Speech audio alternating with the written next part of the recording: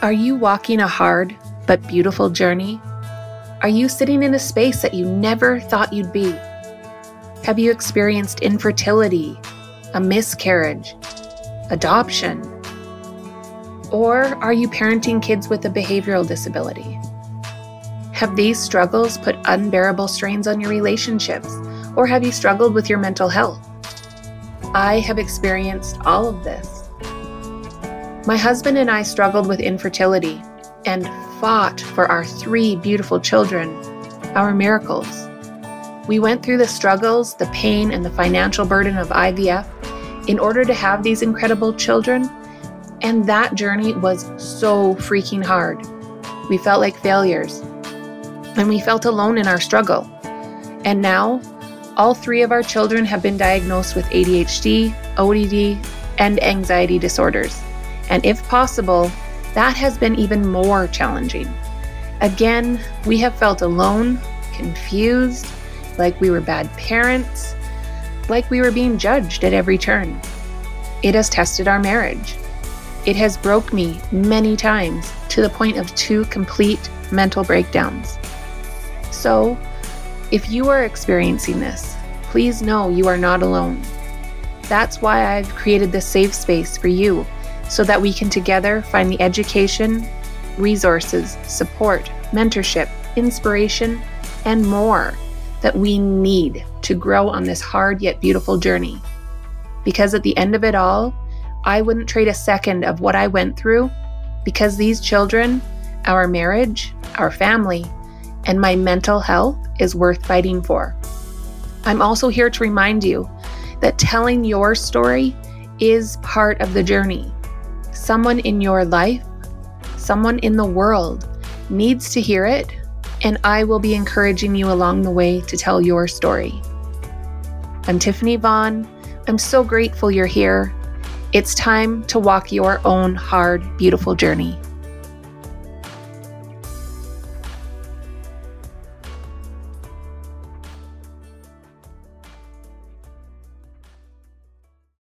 Hey there, welcome back to Hard Beautiful Journey. This is Tiffany Vaughn and you are here for episode 14. On today's episode, I am talking with Erica Kronstall. Erica is an occupational therapist, or OT for short, and today we are going to be discussing a topic that I had heard nothing about up until about a year ago, and it is called interoception, and it is such an interesting discussion that I just want to dive in right now and get talking about it. So without further ado, here is my interview with Erica. Today on the podcast, I have Erica Kronstall, who is a OT therapist. Well, I guess it's actually occupational therapist. Yeah, and she is from Stepping Stones, and she is actually the parent of Colton, who is in Ryder's class. And she actually works with Ryder as well. She is his OT therapist. And I have Erica here to talk about a concept that I had never heard about until last year when we started doing more work with Ryder, and that is interoception. And I can't wait to dive into this topic because I had never heard of it, and it is so intriguing. So the first thing that I actually would like you to do, Erica, is describe what an OT does. What is an OT? Starting with the big question. The big one, yeah. What is an OT? Nobody knows what an OT is. So the easiest way to describe what occupational therapy do is just to look at the root word of occupy and what occupies your time. From the time you wake up in the morning to the time you go to bed at night, what are all the things that you need to do during your day? So whether that's go to your job, if you have volunteer activities that you do, extracurricular activities that you do, if it's being a parent and taking care of your children, whatever those things are, an occupational therapist job is to help you be able to do those things. And so if you've sustained an injury or you have any type of disability that might get in the way of you being able to do the things that you need to do during your day, then occupational therapy addresses all that. So for children, the big things are going to school, playing, maybe doing extracurricular activities, sleeping, and eating are the big things in their day. And you have been working with Ryder for 2 months now, but you've been involved in our journey from the beginning. I've asked you a lot of questions, and which has been very helpful. And then recently you talked about interoception. And so could you go through what interoception is? Well, I think it's, what's cool about how all this started was I didn't know you guys as clients. I just knew you as friends and friends of Colton for a long time. I think they started at Day Home way back when. Yep. And then they were in kindergarten together, grade 1 and now grade 2. And they've also always been involved in the same sports in the community too, baseball and hockey. And so I only knew Ryder in that way, not as his therapist and really, what all his challenges were, what goals that he needed to work on. But I think this conversation first came up in the stands at the hockey rink. Yep. And you had been saying something about that day and how things were going at school and a meeting that you had. And I'm like, no, I don't know Ryder really well, but from what I know about him, I feel like, this is an area that he maybe could really benefit from. And I know you perked right up. You're like, wow, I've never heard that before. We've worked with a lot of people.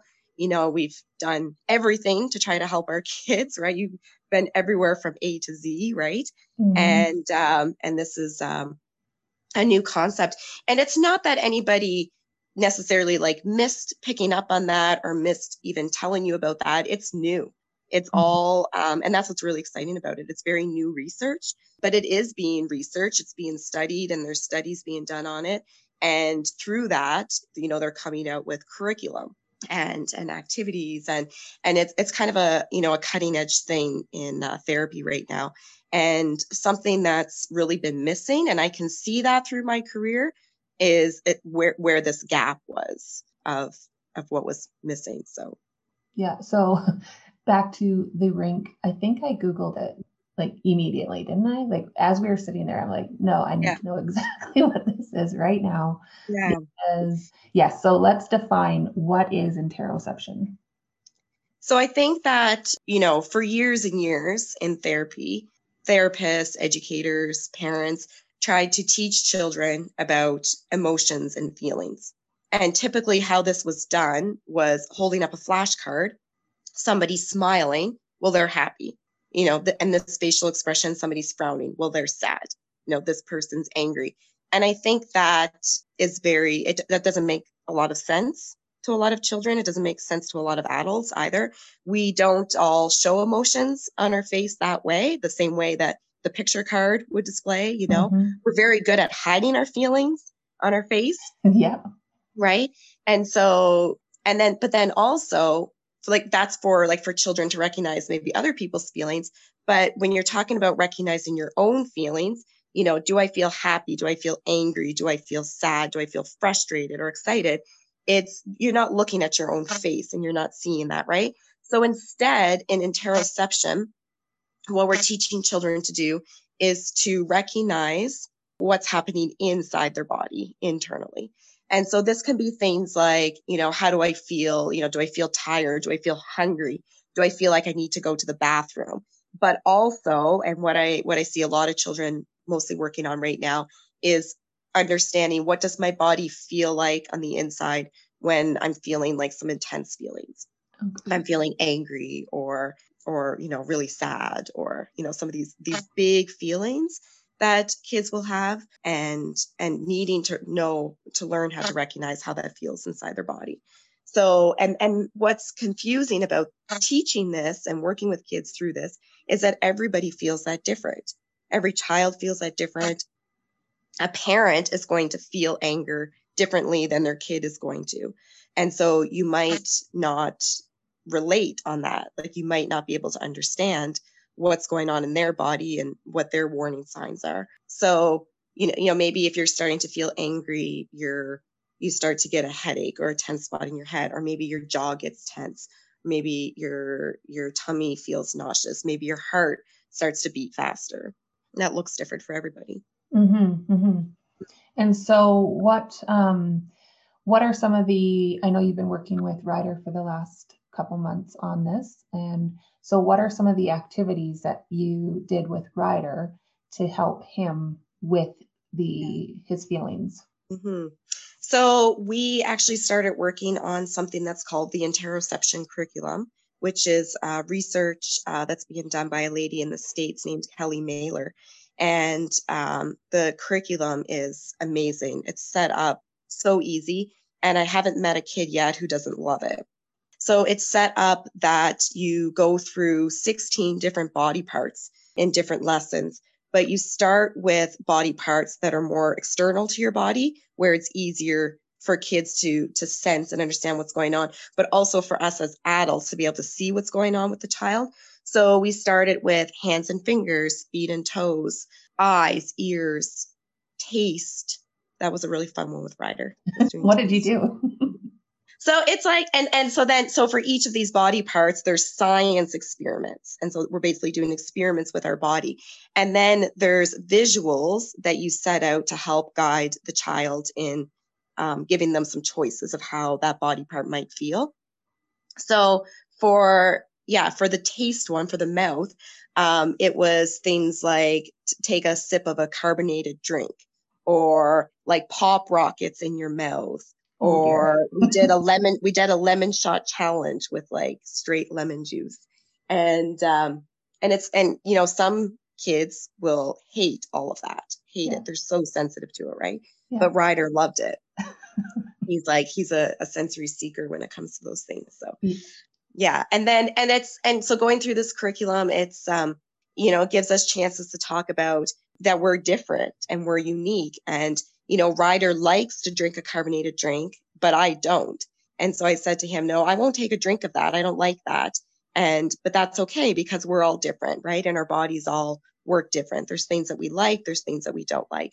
When we do the lesson on ears, it gives us a chance to talk to the kid about things like that they might be sensitive to in terms of sounds. And a lot of times that's a big challenge with going to school or going to sports and extracurricular activities, is that it's loud. It's a loud environment, right? Which makes it very different from home. Mm-hmm. And so if our ears are sensitive, then that's a challenge. And then, say we're at school and everybody around us is, making a lot of noise and we're trying to concentrate on something, we might start to feel angry because we're getting frustrated by what's happening around us. And then like intertwined with this interoception curriculum, we're always talking about sensory and emotional regulation.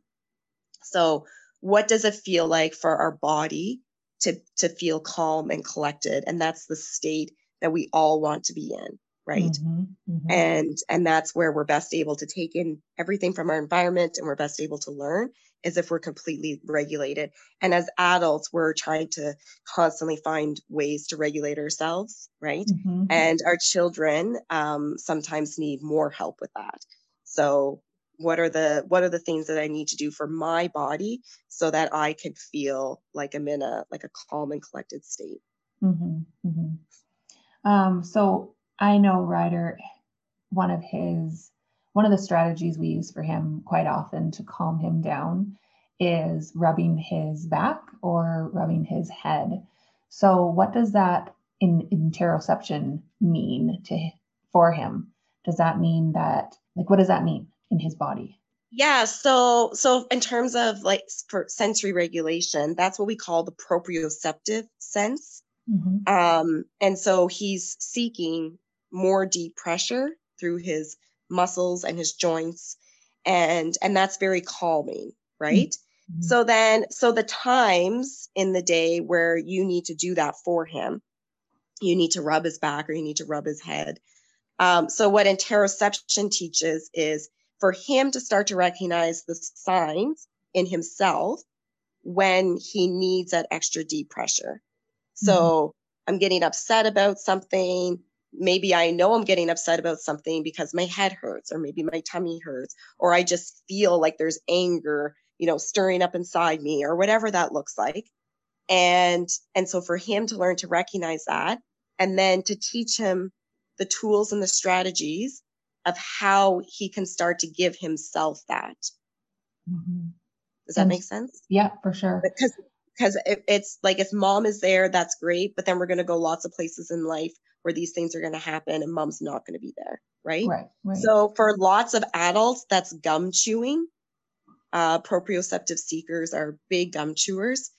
You'll see adults in the workplace that, still chew on their pen or chew on their coffee stir stick is one that you often see. So yeah, different ways. There's ways that adults also seek deep pressure and have found, I guess, socially appropriate ways of giving themselves that. Right. Well, I was wondering why, now that you say that, why Dylan chews off the end of every pencil that we own. Yeah. Is that why?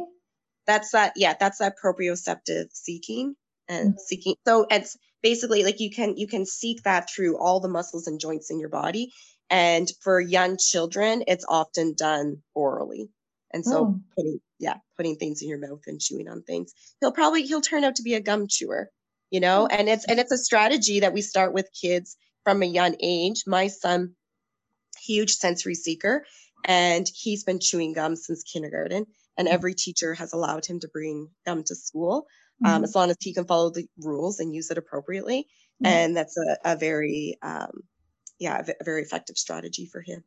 That's good to know, because lately Ryder has been really into chewing gum as well and wanting to do it at school. And I was like, well, you can't chew gum in school, I don't think so, but I can always ask your teacher. So that's good to know, because I've never had a teacher yet that refuses it if you explain that it's for their sensory seeking and it's to help regulate them. And as long as they can follow the rules of gum chewing. So it stays in your mouth. You don't touch it with your fingers, especially now in, our new COVID world. We don't want to be spreading germs around like that. And when you're done with it, it goes in the garbage, not at the bottom of your chair. These things. Or in your belly. Yeah. You don't want to stick to it either. So if somebody wanted to start doing this, can they do it themselves using the program that Kelly has, or do you recommend seeing an OT person? You can. I do not believe the curriculum says that it has to be administered by a therapist. I could check that. Some like assessments or curriculums will say something like that. But what I do for a lot of families is just get them set up and rolling, and then they go ahead and do some of the lessons themselves. And it's set up very easy. It's very easy to follow. But then the other thing that, like, if somebody's doesn't have occupational therapy for their child, and they're just, interested in the idea and want to kind of get started with it, I think the easiest way to start is what we call I statements. And that's just modeling for ourselves, because we don't necessarily know what's going on in the child's body. So just starting to model it ourselves, like saying, I was working with a client one day, and he was very dysregulated. So we were walking outside, and he wanted to play a wizard game, but we needed staffs. So we had to get a stick from down in this ditch. And he said to me, I can't go down into that ditch because I'm feeling too nervous. So he says, you go down into the ditch to get the stick. I was like, oh, okay, well, it's also making me feel nervous to go down into this ditch to get the stick. I don't know if there's water in there, if I'm going to get my feet wet, And so then I just started modeling some I statements of, I'm starting to feel nervous, and my palms are getting sweaty, and my jaw is feeling tense. And he sat there for a couple minutes. I think it took him a couple minutes to process.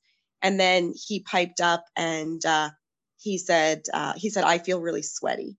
Oh. He's like, I feel really sweaty when I'm nervous. My face feels sweaty. And everybody was just blown away that he was even able to tell us that. And then we start doing some more digging into it. And I see this in kids a lot, is they have difficulty regulating their temperature.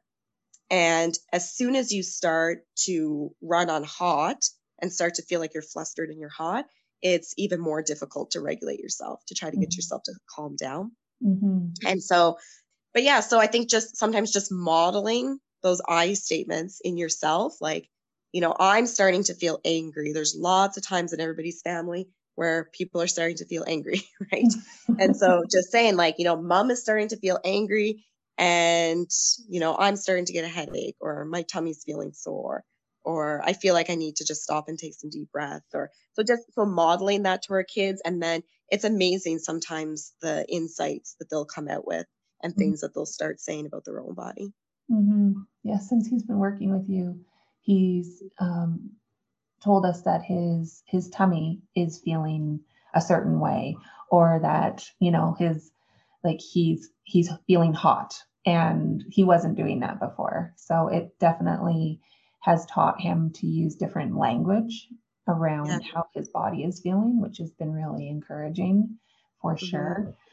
And that's so powerful to be able to explain that message to an adult who is then able to help you figure out, what do I do about that? Mm-hmm. Right? Well, and it helps them in the school environment too, to say how they're feeling. But in that regard, do the schools is this part of what they're learning as well? Or is this something so new that they haven't really been introduced to this concept yet? I think that this whole area is very new and unfamiliar to a lot of people. So mostly in my experience, school staff are just hearing about it and just learning about it. But I think if we can work with children on, like you said, being able to verbalize that and express those feelings and be able to go to school and say that to the teacher, say that to their aide, then that's so powerful. Mm-hmm, for sure. Is there any specific resources in addition to Kelly that you would recommend for people that want to look into this more? There are a couple of Facebook sites. I think if you just search interoception, I think sometimes that's an easy way for people to just follow along and get information. And as you see posts or somebody talking about something, then it starts to make sense of, sort of what they're talking about. Mm-hmm. Excellent. And where can we find you? Well, I am at otsteppingstones@gmail.com or on Facebook and Instagram. If you search Stepping Stones Occupational Therapy for Children. And I'm based out of Turner Valley. So I work with mostly local families and Okotoks, High River, and families in the foothills. Mm-hmm. But you also have a lot of good info on your Facebook page and your Instagram pages with some good OT tips and stuff to try with your kids. So that was kind of a fun, the social media thing was a fun thing that I got into when I was on my 3rd maternity leave. And it's been fun. I was like, when I was on maternity leave, I had a lot more time to dedicate to it, but I still try to, put the odd post on there to share an idea or a resource. And then, sometimes just to share other things that I see. And yeah, absolutely. And you just started a preschool. Like, what else are you doing? Preschool program. It's a lot of fun. And I mostly did that because my daughter is preschool age, and the preschool here in town is, shut down. There's a couple of good options that have come up now, which is amazing. But at the time I saw a need and I thought I would just respond to that. And we have a therapy studio in the base that we've built in the basement of our house. So I'm able to use that space to see clients, but I have also now converted that space into a preschool program. So, and how's that going? It's fun for me. I love it. Yeah, I love it. Got 7 kids and they're just amazing. And it's such a breath of fresh air. It's the least stressful part of my job, like the least stressful part of my week. So I just love it. Mm-hmm. It was a good decision. Thank you so much for this. And I am going to go and look for those Facebook groups now because I did not know that those existed. So I am going to go and sign up for a few of those. So thank you so much for your time today and going through all that. I appreciate it. Well, and thank you I just want to say thanks for doing this podcast, because I haven't been able to keep up with all the episodes, but the ones that I have listened to they're amazing. And I think that it's so important to get people talking. And I've recommended your podcast to lots of the families that I work with. And I know that they will, in a lot of ways, see themselves in a lot of your stories. And I think that's it's a great way to, get people talking about some of these important things that go on with our challenging kiddos. Absolutely. Thank you. Thank you again. If you would like to learn more about interoception, I will have links in my show notes and on my blog that go into more detail on this topic. And I will also have links to Erica's information as well, where you can find her on Facebook, on Instagram, and on the web. Thank you again for being here. I appreciate your time as always. And make sure you check out my blog because I am putting lots of good content on there.